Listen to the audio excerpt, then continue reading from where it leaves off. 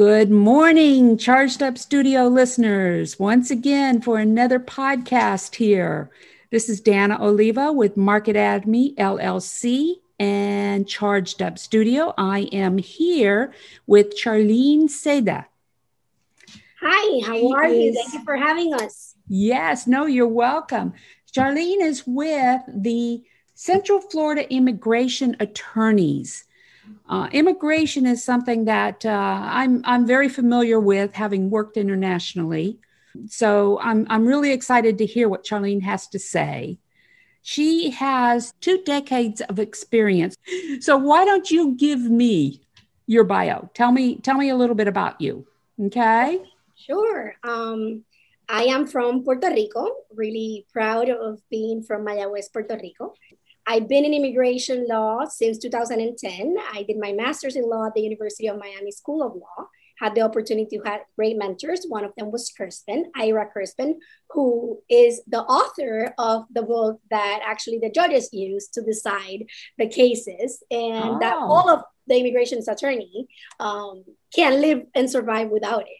So, and after that, I was in the clinic in the University of Miami. That was my first experience as an immigration attorney, worked into different firms in Miami. And then we opened our first office in Sebring, Florida in 2013 with my husband. Afterward, I had the opportunity to go into the agency to the other side. After being a defense immigration attorney, I was an immigration officer myself and adjudicated family petitions, I-485s and 400s, applications for citizenship, for waivers in Miami. I was there for almost 2 years. And after that, we opened our second location in Orlando, Florida in 2018. And since then, we have been here. Very good. So where in Puerto Rico are you from? Mayagüez, the west part. I say the pretty part where the pretty beaches are at. And your husband's an immigration attorney as well? Yes, he's also an attorney, and he also practices immigration. Okay. He's from Ponce, so that's an internal fight at home. He's what? He's from Ponce, from the south part of Puerto Rico. Well, that's where David's mother is from. Okay. So, yes. Okay. So today we're going to, like I said, we're going to be talking about immigration and immigration as it relates to business. So what we mean here is companies who are trying to break into the United States, into our country with their businesses, but also companies who are trying to hire or bring over illegal immigrants, right? Correct. Okay. And there might be more. We'll get into it a little bit more. So tell me a little bit about what is involved in getting a legal status in the United States. Well, you can get a legal status through different means, right? It depends, first of all, if you're inside the United States or outside the United States. If you're inside the United States, then we have to go into you enter legally. Are you still in your non-immigrant visa? Important to know that we have non-immigrant and immigrant visas. The non-immigrant is temporary. It's a limited period of time that allows you to be in the United States. Some of them allows you to work, some of them do not. And the immigrant visa are the ones that are permanent and can lead you to the permanent residency. And normally they all allow you to work. So if you're outside the United States, you can be brought inside to the United States through a family petition from an immediate relative, which can be a husband from a lawful permanent resident or citizen, a son or daughter of a lawful permanent resident or citizen, or a parent. Those are the immediate relatives. Everybody else is a category relative. So you can have an application through one of your immediate relatives, and after that is approved, then you go through what is called the adjustment of status process if you're inside the United States, or the consular process if you're outside the United States. Another way you can come into the United States if you have a job offer. Either you are a skilled worker or an unskilled worker. So depending on the work that you do is the company that is going to hire you, right? And you need to have a job offer, and that job offer has to meet the requirements of the state, federal, and especially immigration law, which means that the wages that you pay that foreign worker needs to be matching to the one that you would pay an American working or making the same, having the same skills, right? And being in the same position. However, Okay. for these companies, go ahead. So in other words, what you're saying, okay, I'm just clearing things up for our listeners. Okay. First of all, what you're saying is, when you talk about, what was it you said? It's either they have a green card or they don't. Correct. Okay. Well, immigrant visa and non-immigrant visa. Right, exactly. Okay. And non-immigrant visas are the ones where they come over and they're not qualified, or? Non-immigrant visas are, for example, the tourist visa. It's a visa that allows you to come in the United States for the amount of time that the officer tells you at the port of entry. Normally people think it's 6 months because that's the rule, right? That's the norm. Right. However, the immigration officer can say, no, you've been here 3 times this year. I'm only going to allow you for 3 days. Exactly. But the norm is 6 months. You can have an F1 visa, which is a student visa. Mm-hmm. You can have a J1 visa, which is still a non-immigrant visa, but it does allow you to work, because that's the whole purpose of the J1 program, that you get experience in the United States from the career or profession that you're studying in your country. So all these visas have regulations that you have to follow, especially for time, have limitations in time frames. How long can you have that visa or be in the United States with that visa? And if you can work or not. Okay. With the tourist visa, you cannot work. With the student visa, you can only have a part-time, and it has to be relating to what you are studying. Okay. So the non-immigrant is a lot more regulated, if we would say, or limited than the immigrant visa, which the immigrant visa can be an L1. I have a company in my country. I want to open a subsidiary in the United States. And through that opening and through that second, right, my subsidiary of the company, mm-hmm. I will be able to work, employ my staff, and I have an immigrant visa. And I'm going to be able to renew it as long as I comply with the income that I need to make, my business plan, the employees that I need to hire within a certain amount of time. So that's an immigrant visa. Right. Okay. So that's the L1 visa. And that's where that's what I'm familiar with companies that I have worked with. Okay. But more than the L1, you have the O's, which is for artists or for athletes. You have the R's, which is for religious workers.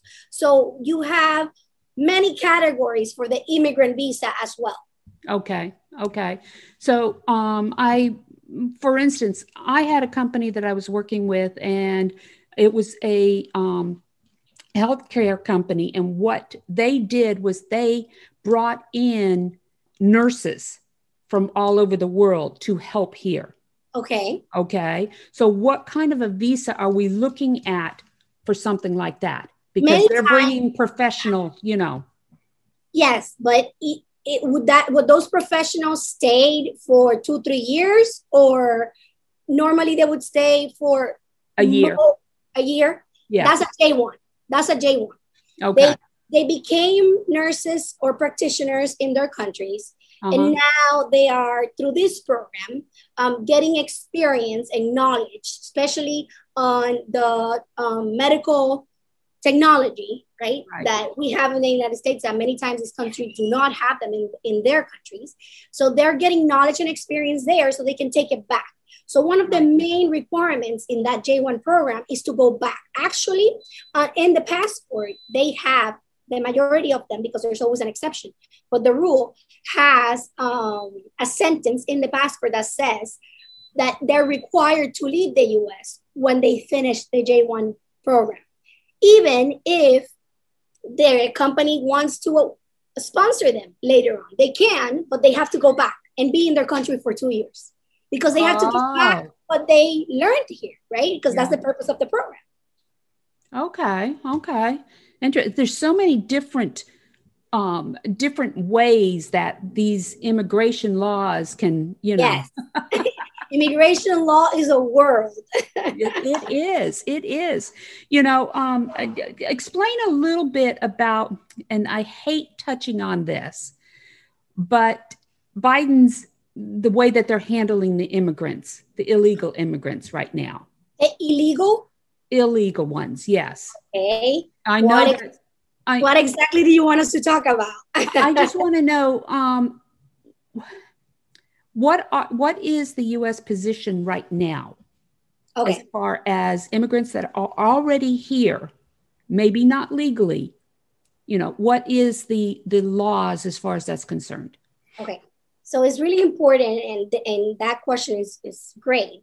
So our listeners and viewers can understand that we continue to have the same immigration law, the only immigration law from 1997, which is known as IRAIRA, or Immigration Nationality Act. That has not changed. We have tried, and when I say we, is the American Immigration Association of Attorneys, attorneys from immigration attorneys. We believe our system needs to improve and needs to start with the law. So that's why there has been so many topics and subjects and conversations about a reform, right?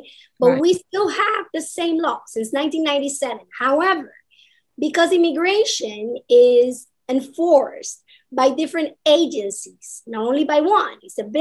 I tell my clients that it's like a Macy's, like a big department store, right? So each department has their sets of internal rules on how they go about the process and how they enforce the law. They cannot go against the law, but they can regulate how they will enforce them. To answer your question, the immigration law continues to be the same. If you're here illegally, it is a crime. It is a violation of the immigration law. It is a violation of the law. You still have the same applications if you are married to a United States citizen, or you were detained, now you're in court and you have been here 20 years. You have family that are immediate relatives, citizen or residents. You have paid your taxes. You don't have criminal record. You can apply for some waivers, such as cancellation of removal within the court, to see if the judge will favor its discretion and approve your application. What I want to say is that even though we have another precedent, that it is, I believe, pro fairness in a way, right? Illegal immigration law continues to be illegal. Okay. And if you come through the border, you're still going to be detained. You're still going to be processed. If you commit a crime and you're here undocumented, you will be placed in removal proceedings. More likely than not, you will end up with a deportation order. However, there is an expectation and hope that we can have this citizenship law of 2021 approved, which is what is in Congress right now, right? And they haven't voted on it. It has just been presented, but they haven't voted on it. This law, if approved, it will allow, they say 11 million people. I don't believe it's going to be 11 million people. I believe it might be half of that. Why? Because there's a lot of qualifications and requirements for that undocumented person inside the United States to be able to benefit from that law if approved. What do I mean by this? The person has to be here physically and continuously with good moral character for over 10 years, doing their taxes, filing their taxes properly, not owing any taxes, not owing any child support, having a clean record, right? Having ties to the United States, proving that they deserve to pay this fee, which is going to be like, you can say like a ticket, right? They will pay this fee because they came in illegally, and yes, they violated the law. So that will be the fee that they will have to pay. And they have to show that they comply with all of these requirements in order to be able to benefit from this law. If the law is approved, they will get a temporary residency for 6 years, not a permanent, temporary, 6 years. If they continue to comply all the way through year number 6, they will have the choice to apply and renew for another 6 years of temporary residency or apply for the permanent residency that we have right now. And eventually, 5 years later, for their citizenship. So it's not a free ticket. No, it's not. Some people can No, say. it's not. And you answered my question, as far as how long does the immigration process take to get approved? Yes, it's really long. Yeah, really long time. Application, but it can be anywhere from like 12 months to 18 months. Can you explain a little bit about the lottery process? The lottery, it comes in as well in what is called the visa bulletin, right? The visa bulletin has different categories, and depending on your application and the country you're from, is the day that the Department of State is working on those applications. So when you go to the visa bulletin, you need to see if the day of your application is already current, or how long do you have to wait.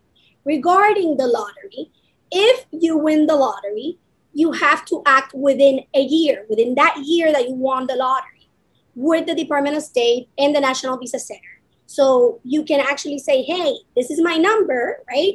I won the lottery and here's my application. It's not only the lottery. I still need to prove that I meet all the other requirements, right? That I qualify, that I am not inadmissible to the United States, either due to criminal grounds, health grounds, public charge grounds. So once those applications are reviewed and approved, then within that year, which is really constrained because if not, you lose it. Right. You're supposed to get your residency. Right. So when it comes to my business, okay, how can I hire workers with a legal status? Okay, so the federal government created this system, which is E-Verify, right? Mm-hmm. To try to make it just and fair for the American worker, but also for that foreign immigrant worker that is here legally. Mm-hmm. And they want to make sure that they both pay the same wage or relatively the same wage, depending on their experience and education, right, and the occupation that they have, right? And they have to go through the system called E-Verify. The employer, the owner of the business, American or not, needs to comply with this process, meaning that the employer has to make sure that who I am employing is legal in the United States, has a working authorization to be able to generate income in the United States and actually report the income to the IRS, which is another sensitive and really important subject in immigration. Yes. But now when we talk about companies, U.S. companies sponsoring, okay, what are we talking about there? When we talk about U.S. companies sponsoring employees, you mean? Yes. When they're outside the United States? Right. Okay, many times they have to get approved a labor certification, and that is through the Department of Labor. When they go through the Department of Labor, let's say I'm Coca-Cola, and I am going to go through the Department of Labor and say, I need 100 workers to do a specific manufacturing job, or whatever. Right? Yeah. And I have tried to hire American workers. I have tried to hire even legal immigrants that are here, but I don't have the demand. And this is the job that I need, and this is the number of people I need, and this is why I need it. So the Department of Labor is going to ask Coca-Cola to prove that, in fact, Coca-Cola did the diligences to hire the local American and the legal immigrant that is in the United States.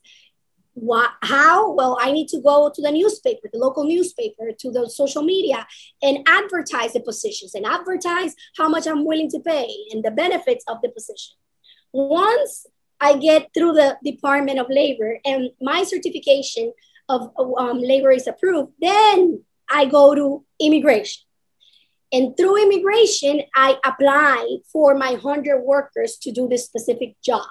And then immigration is going to say, okay, because you have your labor certification approved for 100 workers to do exactly this, now your I-140s, right, or your I-129, depending on what you're applying for, will be approved, and your employees, foreign workers and immigrants, can start coming in to the United States with this application. And how long are they allowed to stay? Again, depending on the category, but normally if it's an H-2A and H-2B, you're talking about 6 months. So it depends. So they would have to keep renewing it then? Correct. And if not, many times they come here, they do the work they were hired for, they leave, and the next year they come back again. Okay. And that's the way it continues. Okay. So if I come over on a tourist visa, how hard would it be to change that to a business visa? Okay. So business visas, again, are divided or subdivided into different categories. And one of them is the investors visas, and the other ones is the employment-based visas. So if I'm a tourist, or if I'm a student, or if I'm even in the J1 without the requirement of having to go back to my country, or a religious worker or an artist, I have the opportunity to request immigration to change my status. Important to know that you have to be in status to change your status. If it's day number 180 and I was supposed to leave today, then I'm late and I need to leave. Yeah. I cannot file any application. Immigration has to have your application to change status and another application to continue on your status before that status is expired. So you can have the opportunity to change what you have for something else. If not, you don't have anything to change it for.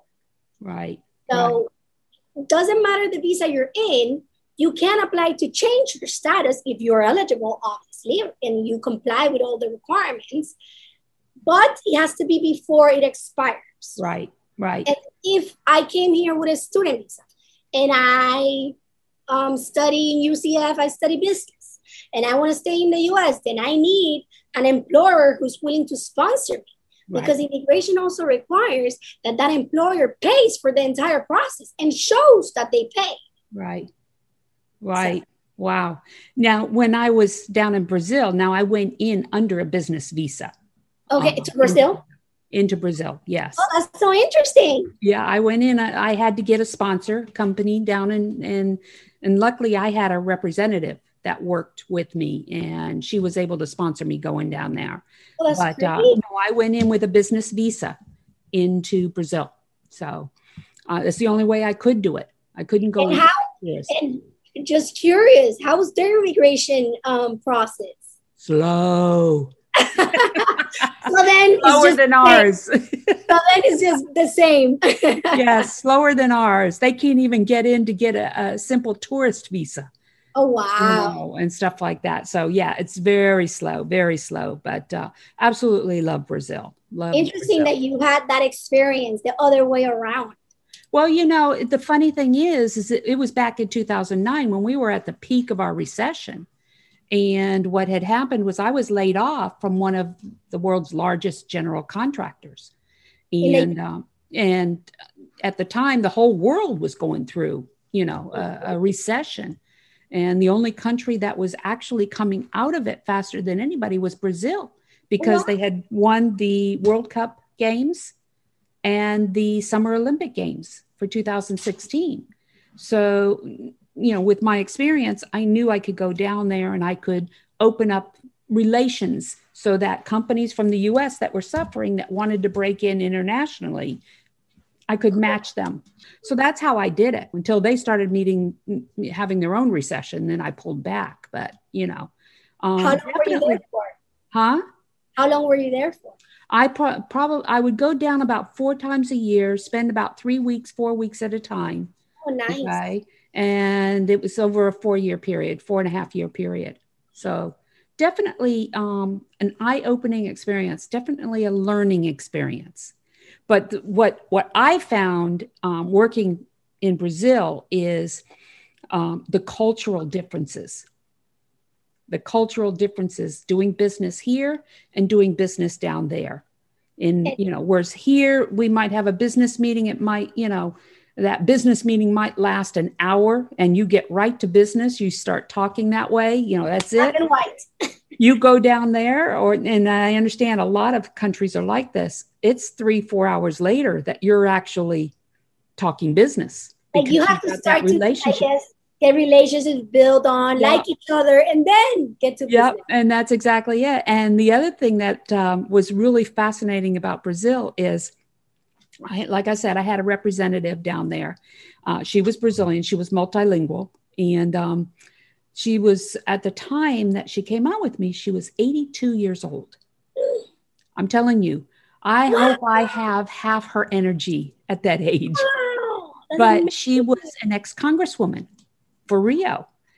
And it worked out in my favor because the gatekeepers there, she would go in behind and deal with the parents of who I wanted. Like at that time, it was Mayor Cabral, things like that. She would actually go to the parents and say, I want your son or your daughter to meet with.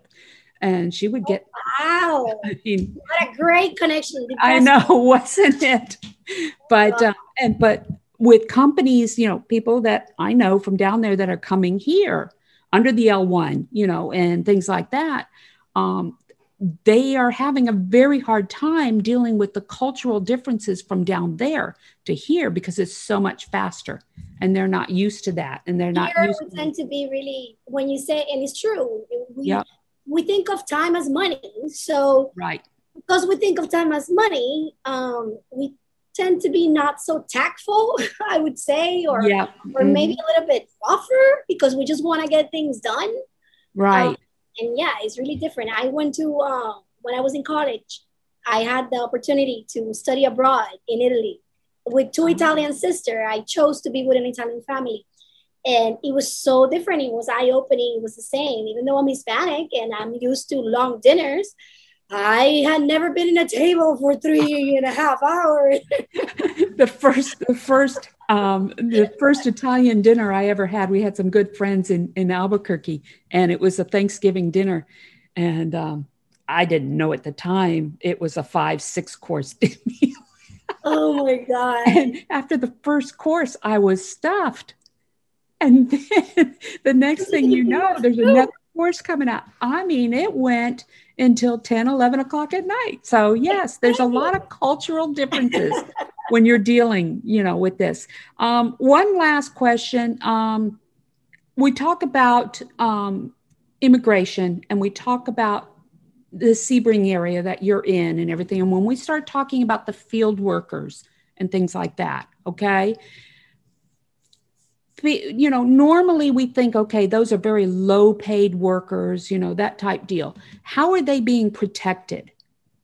One of the things the employer or the owner of the grove, for example, has to do, other than the E-Verify, to make sure that he's protected because they are legal or they have work permit. Yeah. When they bring them to do this work, part of the requirements from USCIS, the immigration agency, is that they have to pay for the employee that they're bringing, for the airplane, for their stay in the United States, and they have to, pay their weekly or bi-weekly paycheck. And if for some reason then they decide to fire the person, or the person, can't continue to work, they have to relate it. They're supposed to report it to the Department of Labor and the Department of State. But even though it has gotten better with the years and auditories, you can still hear the farmers say, we're treated differently. They deduct payments in our check for the stay that we have, even though in the contract when we came, they were supposed to pay for that. We had to pay, I don't know, $500, $2,000 to get our passport and get here. And they're still deducting that from our paycheck. But these people are afraid. Wow. And many of them do not know their rights and do not know that if they report it, they would be protected by state and federal law. Right. And many times even be able to stay in the US. So They just stay quiet. Oh, wow. Yeah.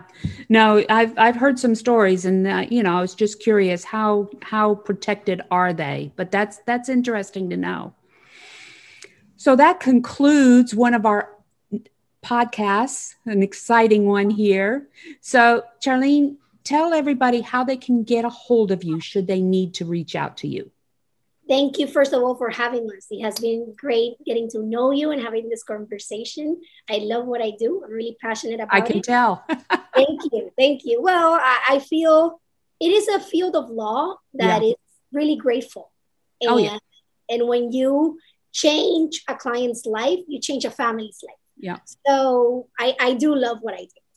You can get a hold of us in 407-710-9026,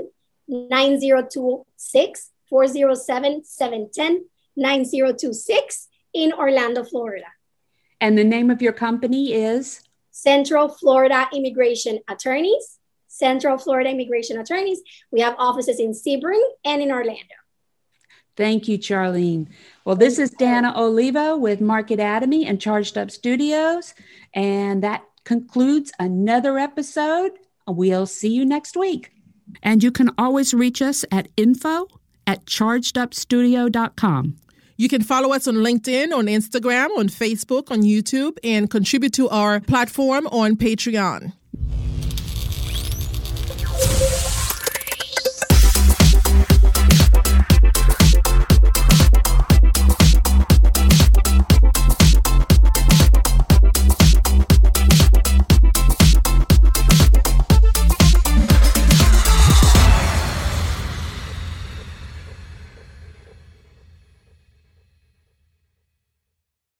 This podcast is a part of the C-Suite Radio Network.